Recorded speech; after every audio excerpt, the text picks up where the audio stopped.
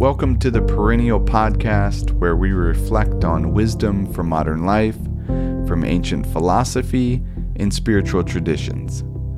Each episode is based on timeless principles and practices designed to help you live your highest good. To learn more, visit perennialleader.com. In this reflection, we explore navigating the inner voice. To begin, we turn to the Dutch post-impressionist painter Vincent van Gogh for wisdom. Van Gogh offered this practical advice. If you hear a voice inside you say, "You cannot paint," then by all means, paint, and that voice will be silenced.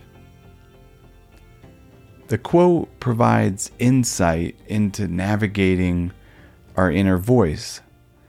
Van Gogh was no stranger to productivity. He created more than 800 oil paintings, mainly during the last 2 years of his life.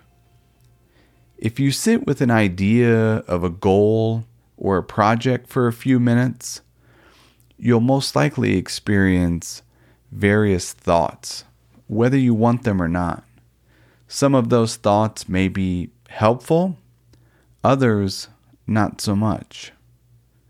However, the task of effectively navigating these thoughts or the inner voice can be the difference between leading the life that you genuinely want to live or failing to even take the first step. The Roman Emperor Marcus Aurelius advised, "Do not think that what is hard for you to master is humanly impossible.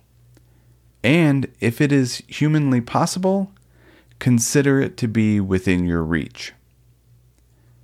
As Van Gogh alluded, our inner voice can say things that are not necessarily true. Reflect for a moment on a past accomplishment.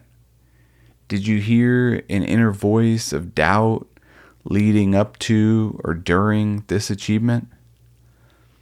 The tricky thing about the inner voice is that our thoughts are outside of our control.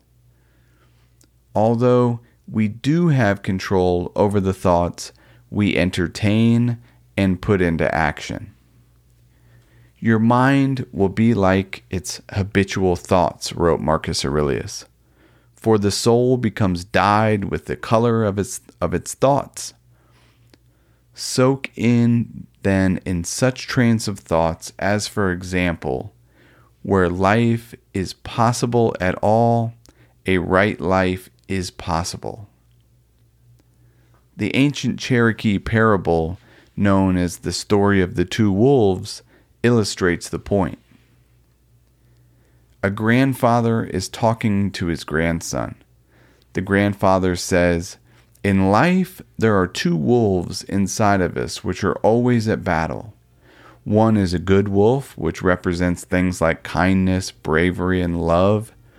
The other is a bad wolf, which represents things like greed, hatred, and fear."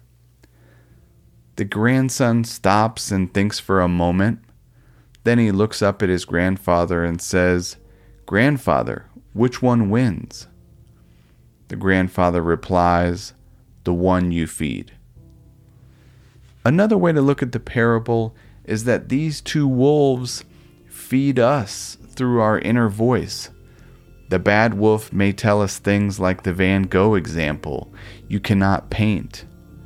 The good wolf, on the other hand, might sound closer to the Marcus Aurelius quote, "If it is humanly possible, it is within your reach."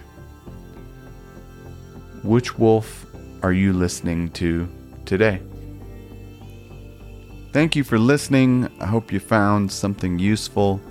If you're interested in learning more, every Monday we share a short reflection with 3 timeless ideas to help you start your week with wisdom. You can subscribe at perennialleader.com.